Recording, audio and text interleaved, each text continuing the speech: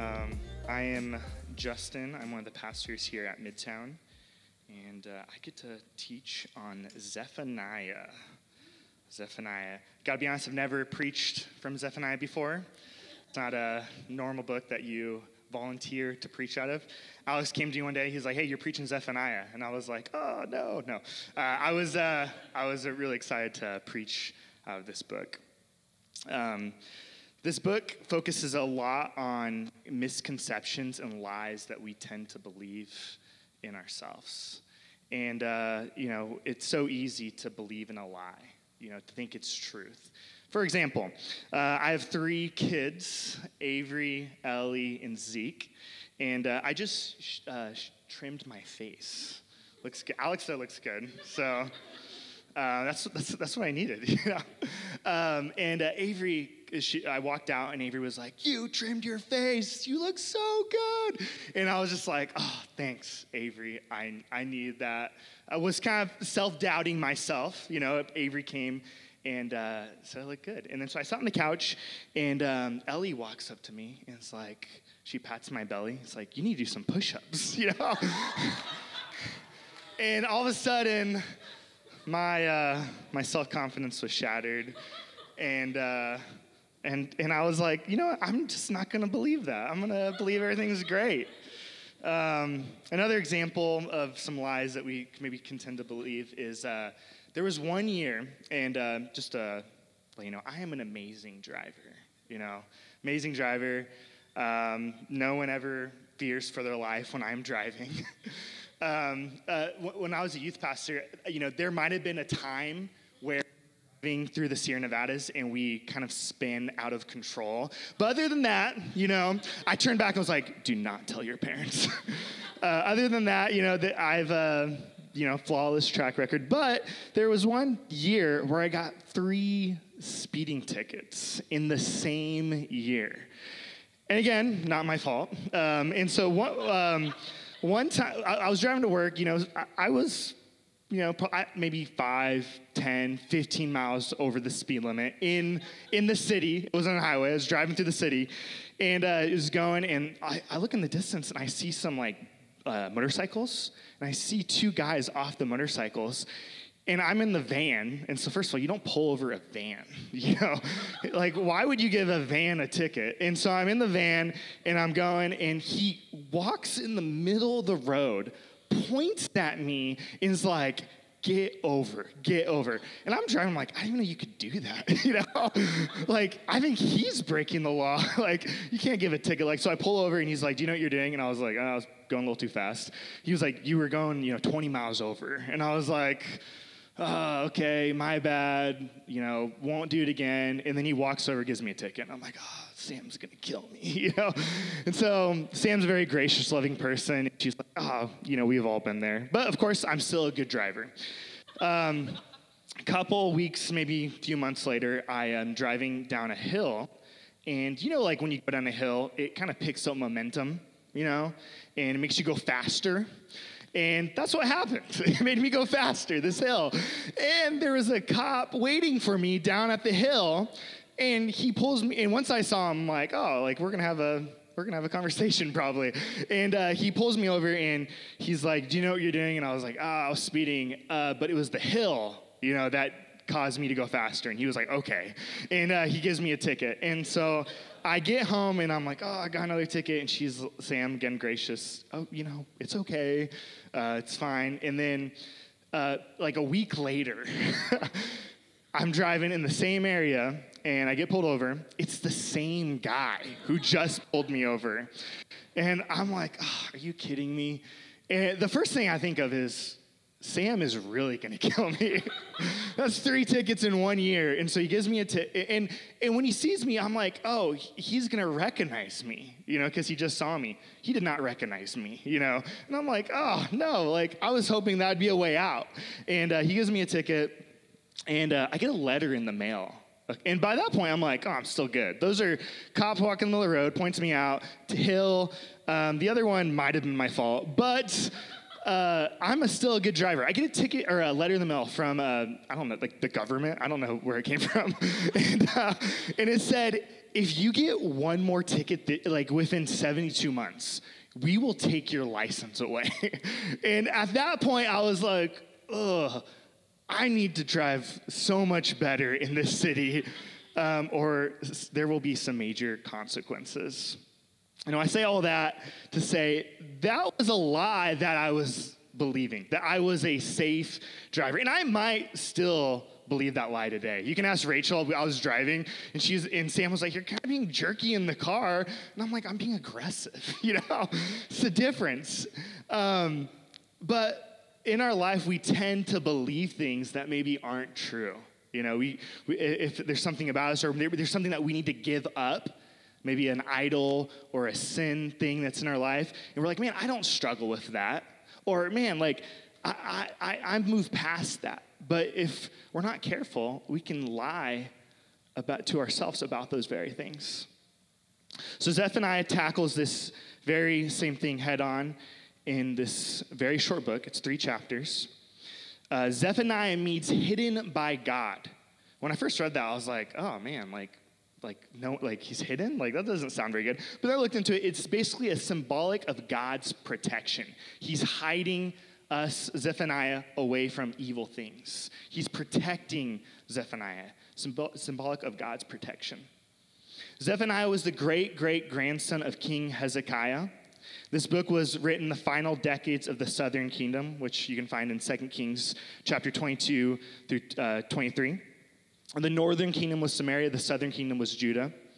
During that time, King Josiah wanted to bring change to the land by removing the idols. If you are familiar with the Bible, there's this king. He wanted to remove the idols that were in Israel, and he wanted to basically call the nation to worship God alone.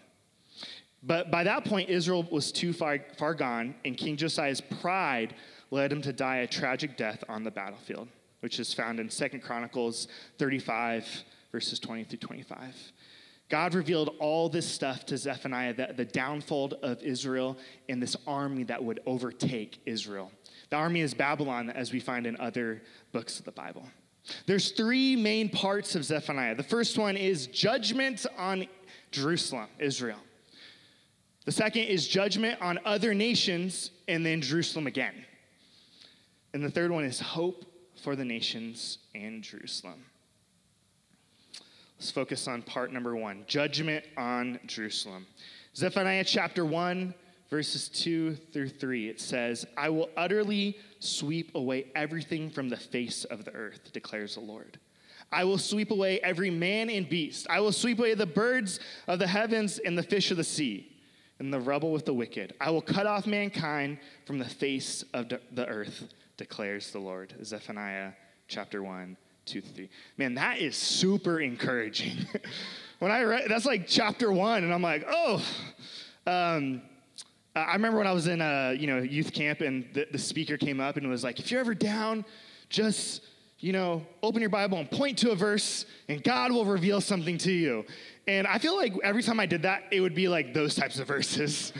And I'm not to say that God doesn't work like that. He's an amazing God. He can. But that's not that type of, scripture or an encouraging word that you want to read when maybe you're down or you're going through stuff. But that's not the point of this book. The point of this book and this part right here is when people turn from God, destruction and bad things can happen. When we don't put God first and we put other things first, then destruction will come. See, Zephaniah was a man who loved Jerusalem. He was the great-great-grandson of King Hezekiah. He probably wanted to see the best in his nation, but he loved and was committed to God first, right? He was committed to God first. And how we know is because he wrote this difficult letter to the nation of Israel. The leaders and the people of Israel were so stuck in idol worship and they were focused on this because the other nations around them were worshiping multiple gods. So Israel at this point, they were looking at other nations and they were saying, what are they doing? I want to follow the other nations. And Zephaniah is saying, no, focus on God alone. Don't worry about what's happening around you. Keep your eyes on him. A very familiar story in the New Testament. Remember when Jesus calls Peter out of the water? And he says, hey, walk to me. And then he says, but don't look to the left or the right. Keep your eyes on me. And why did Peter sink? It's because he took his eyes off God. He noticed the things around, the crazy things in life, the waves, the sea. And God was trying to protect Israel by saying, hey, don't focus to the left or to the right. Focus on me because I will deliver you. I will bring you what's good and what's pure in your life. Focus on me. You see, maybe there is no evil intent, but idols in your life maybe are your plans over God's, right? You don't have this conscious thought of, man, I'm going to put this little statue in my room and I'm going to worship this thing. But maybe it's like, hey, I want to try my way first.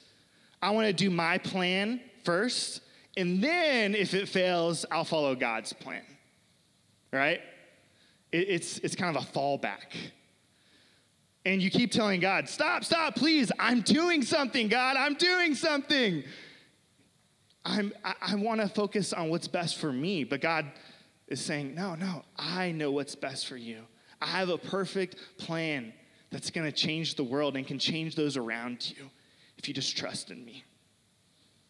Look at other leaders or people in position of power. When they see wrong and don't bring that to light, often that position of power and status and comfort silences our convictions. So one thing that Zephaniah is doing, God reveals this book to him, say, hey, call out the nation of Israel, call out the city of Jerusalem, tell them what they're doing wrong, tell them that they're looking at other idols, they're putting other things first. And there were other leaders, there were kings in Israel that should have called their people out to the holy things that God wanted them to do, to worship God alone. But too often when there's comfort and when there's status or when there's position of power, if we're not careful, that can silence our convictions. I mean, I'm the first one when maybe something's going wrong in my life, I want it to appear that things are going better, right? I want it to seem like I have everything under control. That I don't want to bring people in and say, man, I'm struggling with this. Or I don't know what to do here. God, I need you. But when I have status or people to lead or people looking up to me, if I'm not careful, I can put myself and my plans above God's. So I want you to think about that. What are you maybe hiding that you need to bring to light? And that might not be a sin. That might just be a struggle that you're going through. Or something that has challenged you when you read scripture. There are people in this church that would love to have a conversation and say, hey, I know you're struggling maybe with this passage in scripture, or you don't understand what's happening in your life, but we love you. And maybe as the pastor, I don't even understand, but I'm here just to wrap my arms around you and say, hey, I'm here with you.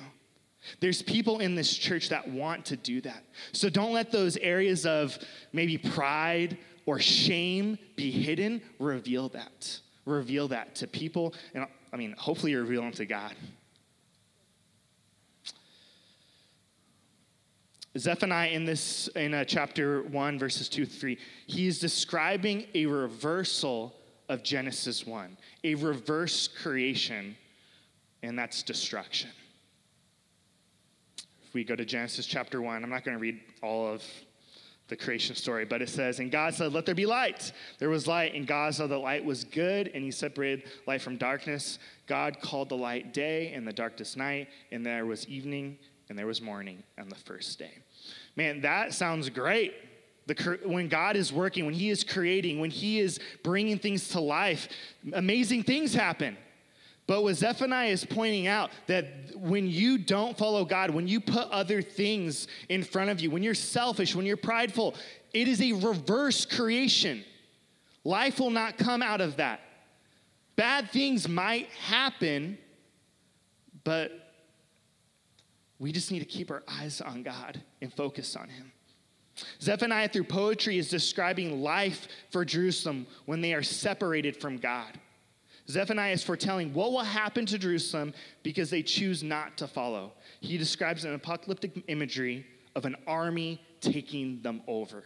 He's saying, hey, if you don't turn from the other things in your life, an army will come and take you out. He will take you out. In similar fashion, when God is not the main priority in our life, destruction will follow. We can fake it for so long, we need to get rid of the idols in our life or something will overtake us. So I want you to think about that right now. What is maybe something that is main priority over God in your life? We all probably have something, if we're honest. Maybe it's, work, or it's status, power, position. Maybe it's a relationship that you're part of. What is something that is before God? Zephaniah never mentions what army God will use to take out the city. We know from other books in the Bible that it was Babylon. The reason why he leaves the name out is because he wants to highlight God's role in letting the city rise and fall. What's so important to point out is God is not the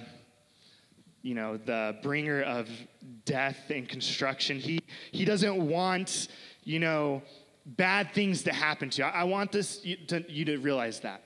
Sin is not from God, right? Violence is not from God. He is not the author of evil or the punisher of wrongdoing. Rather, he allows the consequences of our wrongdoing to affect us. When we sow violence and manipulation, we will reap the same. God, as a loving father, allows us the dignity of experiencing the weight of our actions. The selfish actions of others cause the pain and the destruction to a nation. Right? Not everyone in Israel, in the city of Jerusalem, was evil. There were people who probably loved God. But because the selfish actions and the choices of violence from leaders in Israel made a destruction come to the whole city. So I want you to realize sin or the thing that's in your life that you need to give to God, that can affect others. Right? It will affect others. I think of, the foster care system. When we were going through that with Ezekiel, the selfish action of someone affected a son. It affects a daughter. It affects the innocence of other people. And so when we're so caught up in ourself, that's when we become blinded by those selfish outcomes and that destruction that will come to others around you. Maybe this has happened to you. The sin of another has hurt you. I just want you to remember God is there for you, right? We're talking about destruction and when bad things happen, when God's not main priority in your life. But I know that might have happened to you. So I don't want to go over that and say, hey, suck it up, deal with it. No, God wants to sit in your pain. God sees you and loves you, and he wants to restore you, and he wants to protect you. Remember Zephaniah named, it means protection. That's God's heart. It's not to, leave you alone and abandoned. It's to protect you like a loving father. So don't forget God's nature, right? His nature is one of love, and he wants what's best for you. In Zephaniah chapter 2, verses 1 through 3, it says, gather together, yes, gather, O shameless nation, before the decree takes effect, before the day passes away like chaff, before there comes upon you the burning anger of the Lord, before comes upon you the day of the anger of the Lord. Seek the Lord, all you humble of the land, who do his just commands. Seek righteousness, seek humility. Perhaps you may be hidden on the day of the anger of the Lord. Even though there is chaos and destruction and death around, be committed to God. He will never leave you or abandon you. God is reminding that when you put God first, when there is chaos or confusion or other people are telling you, hey, you need to do it this way, when you're committed to God, when you put him first, there will be a protection that comes around you. He wants what's best for his people. Second part, judgment on other nations in Israel again. For Gaza shall be deserted, and Ashkelon shall be in desolation. Ashdod's people shall be driven out at noon, and Ekron shall be uprooted. Woe to you, inhabitants of the seacoast, you nation of Cherethites. The word of the Lord is against you, O Canaan, land of the Philistines. I will destroy you and you until no inhabitant is left. Zephaniah then calls out the other nations around Jerusalem for their violence, injustice, and sin against God. He then predicts the fall of these nations by the same army. So God's saying, hey, Babylon will come, take over Israel, destroy them, and then Babylon will also destroy the nations around you that you're looking up to. So when we look at other things that are not God, that God's not first, that will fade away, but God remains the same. He will be there when nations fall and when they fade away. The nations around Israel were committed to idolatry, child sacrifice, and unjust killings. Remember, there is only one way to life, and that is following God alone. There are no other gods. There is no other way. God is the only way to life and salvation. And that's kind of hard to hear sometimes, right? Because the world that we live in, it's global. There's different ideas. There's different opinions. But at the end of the day, there is only one way to life, and it is the way through Jesus. He brings life in darkness. This is another important item to discuss, and it was because the nations around them were into child sacrifice, and they were into unjust killing. Remember, God hates injustice. God doesn't like violence, and killing the innocent in the womb is always wrong. God loves life, and he sees that at the very beginning. And the nations were around that were into that, and Israel was becoming attracted to that, letting that in. Child sacrifice, innocent killings, injustice against your brother and neighbor. The way of Jesus is against violence. Remember that. Jesus is a peaceful, loving Father. He is against violence. I'm reminded in James chapter 1, verses 27, it says, religion that is pure and undefiled before God the Father is this, to visit orphans and widows in their affliction, and to keep oneself unstained from the world. James reminded that, hey, there is those who are broken, those who are hurting, the orphans, the widows. They need your love. They need you to love on them. Zephaniah chapter 3, verses 8. Therefore wait for me, declares the Lord, for the day when I rise upon to seize the prey. For my decision is to gather nations, to assemble the kingdoms, to pour out upon my indignation all my burning anger, for in the fire of my jealousy on earth shall be consumed. This is a shocking and humbling section. Zephaniah chapter 3, verse 8. Because when I read this, I was like, man, he is still talking about the other nations around Israel. He's still focused on them. But no, God is actually calling out the city of Jerusalem again. The leaders and the prophets and priests of Israel were so corrupt and violent, so estranged from their God, that God doesn't even recognize the people of Israel, who he's called to be like him. He shifts, and it's in similar writing style that he's calling out the nation of Israel, because he's trying to make a point. When you don't put God first, you will then start looking like the very evil that God hates. The very thing that God doesn't want to happen. God has called us to be different than those around us, to be against violence, to love our neighbor, to put others first, to be selfless. Please let this not be a picture of us in our little worlds outside this building. Let our love for God match our character in actions in our home, in our neighborhood, in our place of work. How you are everywhere, does it reflect the loving nature of our God? Does it put him first before everything else? How do you treat your coworkers? How do you treat those who you get mad at, who make you upset? You're like, I want to not love you right now. I don't want to be nice. It's hard. I'm not saying it's easy. So, and I don't have that, all the time figured out. It's hard to love others when they are not treating you like that as well. The third part of this book, hope for the nations and Jerusalem. This is where it gets lighter, right? Zephaniah is bringing destruction, pain, death. I'm so happy that there is hope in restoration. Because that would be super depressing, If that was the case and Alex was like, hey, you need to preach out of this book, I'd be like, I don't know,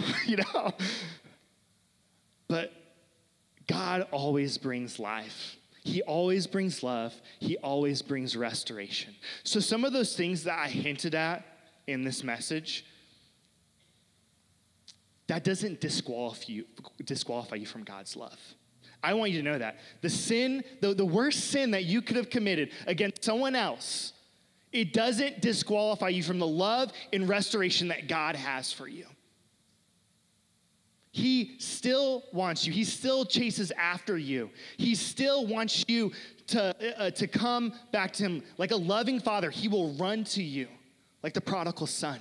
When he was far out, the father saw him and ran to him because there was love. That's the heart and character of our God. That even while we were still sinning, Christ died for us.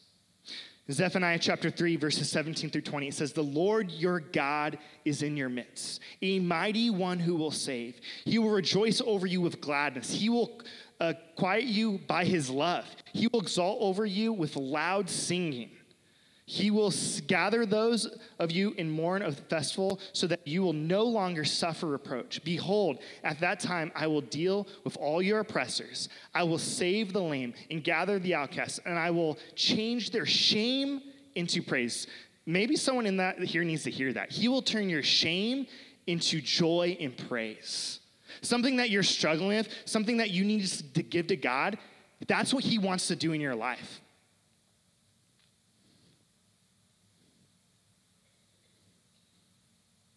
At that time, I will bring you in, and at that time, when I gather you together, for I will make you renowned and praised among all peoples on the earth, when I restore your fortunes before your eyes, says the Lord.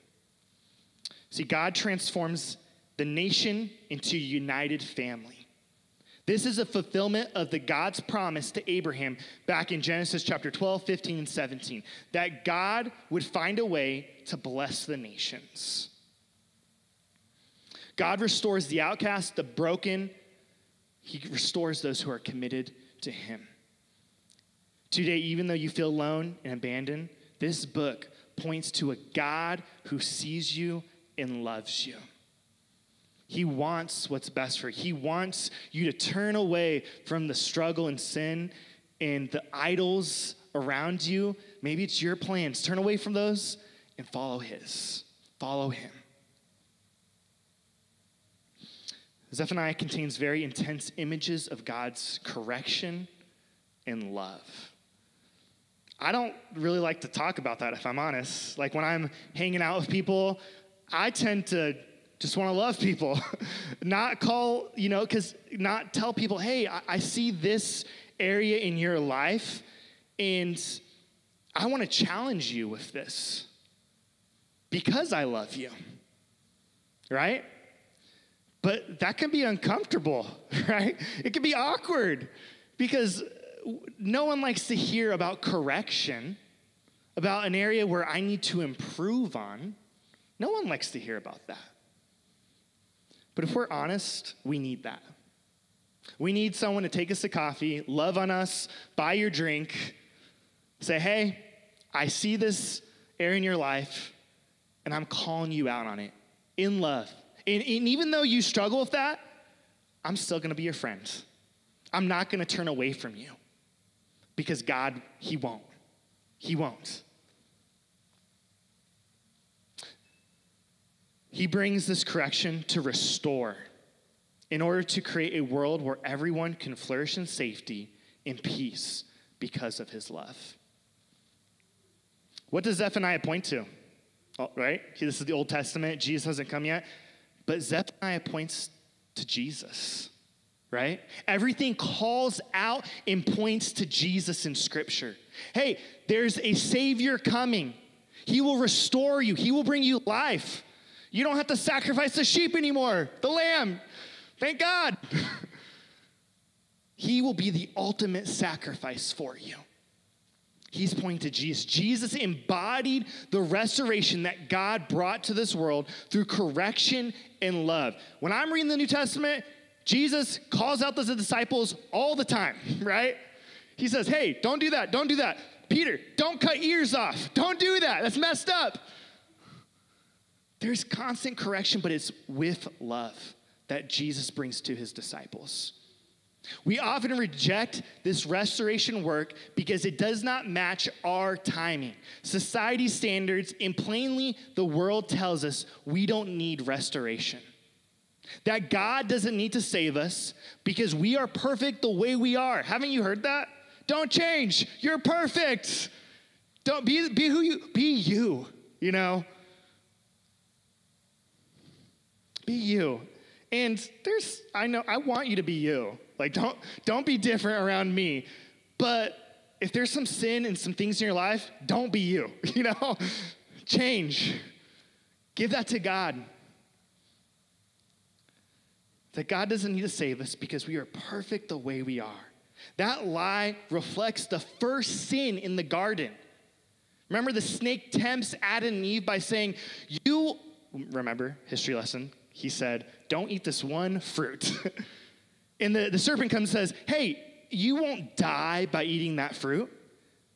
You will not die, the serpent said to the woman, for God knows when you eat from it, your eyes will be open and you will be like God, knowing good from evil.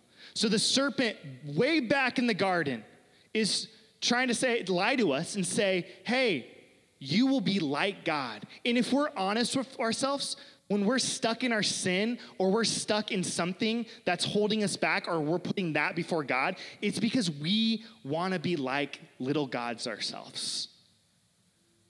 That we don't want God to be the all-authority position of power, that we believe our way is the best way. And that sin was the very first sin, and it still continues today. That we don't need to change, that we're perfect the way we are, that we can be like gods. I follow this podcast. Sam Weaver actually, she showed it to me. It's called Coffee Sometimes with Valor Coffee. Great podcast if you're going to start a coffee shop, you know, or if you just want life lessons, you know. And they talk about hiring processes. So because they're a coffee shop, they hire people, right?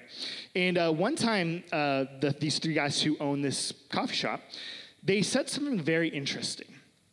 They said, we go through hiring processes all the time with people, and we tend to hire people who maybe don't have it all figured out. They might not be coffee pros or experts, but one thing that always sticks out is their willingness to learn and change. For us to train them and to show them a better way. When I heard that, I was like, oh, man, that's kind of hard because a lot of times I think my way is the best way. I don't want to be humbled or follow someone else's way. They should just follow me.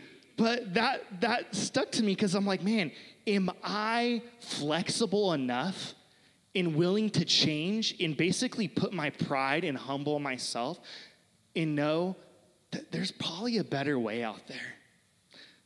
That I need to be trained by others, and ultimately I need to be an apprentice of Jesus, and he needs to focus on my life and change some of the things that I don't want to give up. They made this joke, you know, they would ask people, what's your biggest weakness? You know, have you heard that before when you're in a hiring process? Like, what are your strengths and what are your weaknesses?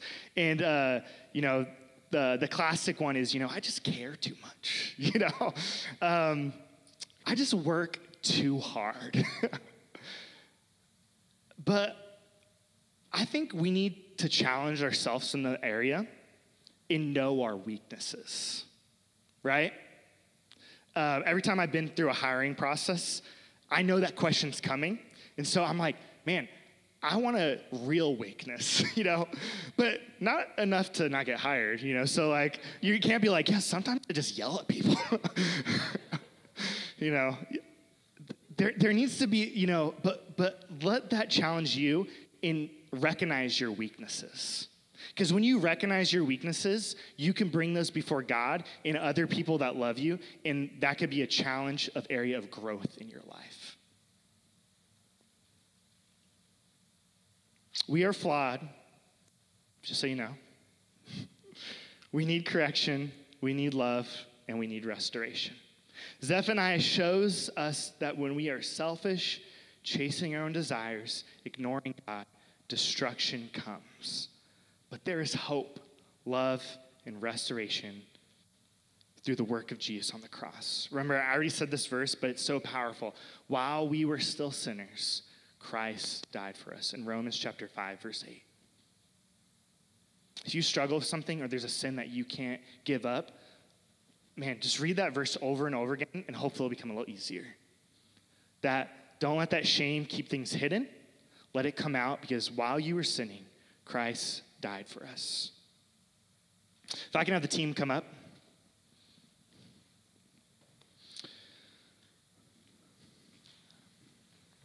So, are you living separated from God?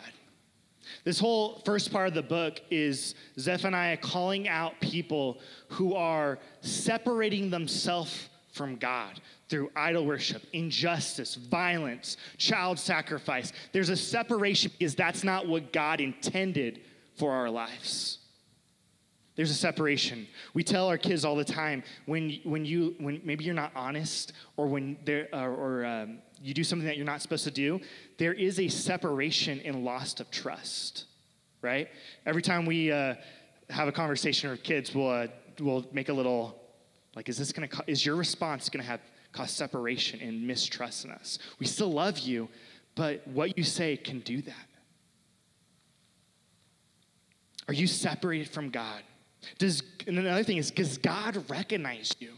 I know a lot of people call themselves followers of Christ, disciples of him, apprentices of Jesus, but does God recognize you? Are you so like the neighbors around you who are living in injustice, in sin, in destruction, that God sees you and says, man, you say that you know me, but I don't even know who you are, because you're not reflecting the love that I want you to have for others?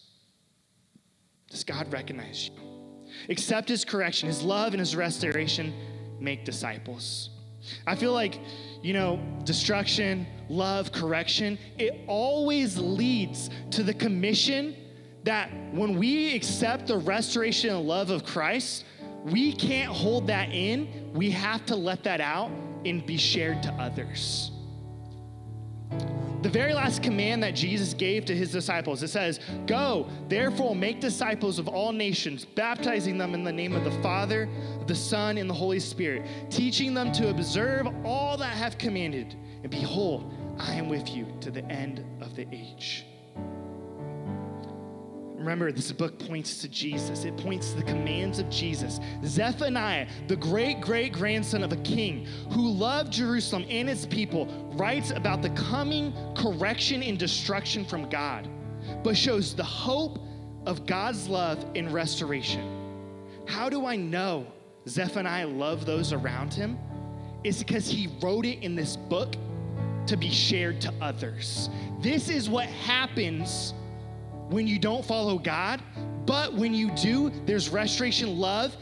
Let's share that to others. Zephaniah demonstrated the very commission that Jesus brings later in, when he's leaving to heaven. He demonstrates that in his book. He calls people out. He loves on people. He said, I love you. I want what's the best for you. I want you to know God, and I want that to be told to others. Let that be a challenge to us. Let us reveal this love to our family, friends, and world. Let it not be silent. Let us not be people who are, having a good time, which I want you to have a good time, but let's show the love of Christ and have those deep conversations with others. There does need to be an urgency in our life to share the gospel. And Zephaniah showed that. He showed that there needs to be an urgency of the lost, the hurting, the widows, the orphans, the people who are, brought injustice. We need to love them and show the love of Christ. So if you can bow your heads and close your eyes, I have 3 challenges for you this week to think and reflect on. The first one, stop putting yourself before God. Maybe there's an area in your life that you've been fighting and trying to make happen. Give it to God. Follow his plan. And that's not easy. That's hard. It's difficult. It will be a challenge. You might fail the first time. But give it to God. Be like, God, I can't do this on my own. God, I need you. God, I need you to deliver me out of this way. I need you to show me what I need to do. I want to put you first, God. Second, accept God's love and correction. We all deal with sin. We all have something that we struggle with that we need to let go of, the selfish desire, lust, anger. Give it to God. Say, God, I don't want to hold on to this anymore. I don't want it in secret. Tell someone that you love and trust. This is something that I'm dealing with. Help me, call me out when I'm stuck in it. Accept God's love and correction. And the third challenge, love others. Get to know your neighbor. Invite people into your home. Don't just know the love and the correction and love that God has for you. Show that to others. Invite people over for dinner. Share the gospel. Don't just have a good time. Tell them about the love of Jesus. Tell them about the very thing that changed and impacted your life. Don't let that be silent. Too often, we don't want to be weird. We don't want to be uncomfortable. I believe the change that needs to happen in your neighborhood, the city, it will only happen because of the shared love of the gospel, the shared love of the good news of Jesus. It won't happen because you do cool things. It won't happen because you have a nice, yard. It won't happen because you're cool. It will only happen when you share what Jesus did for your life. And you're not a jerk. Don't be a jerk. Love others. Know your literal neighbor. When I ask you, who's your neighbor? Be like, it's Mark and Tiffany. I love them and I hang out with them. Love others. God, thank you for loving us. Thank you for your love and correction. Even though it's challenging, even though I don't like to hear it, I know I need to. And I know I need to share that to others. Give me the boldness, the strength, the courage to love on my neighbor, to share the good news of Jesus to my friends, to my community, to people at work. Help me, Lord. In Jesus' name.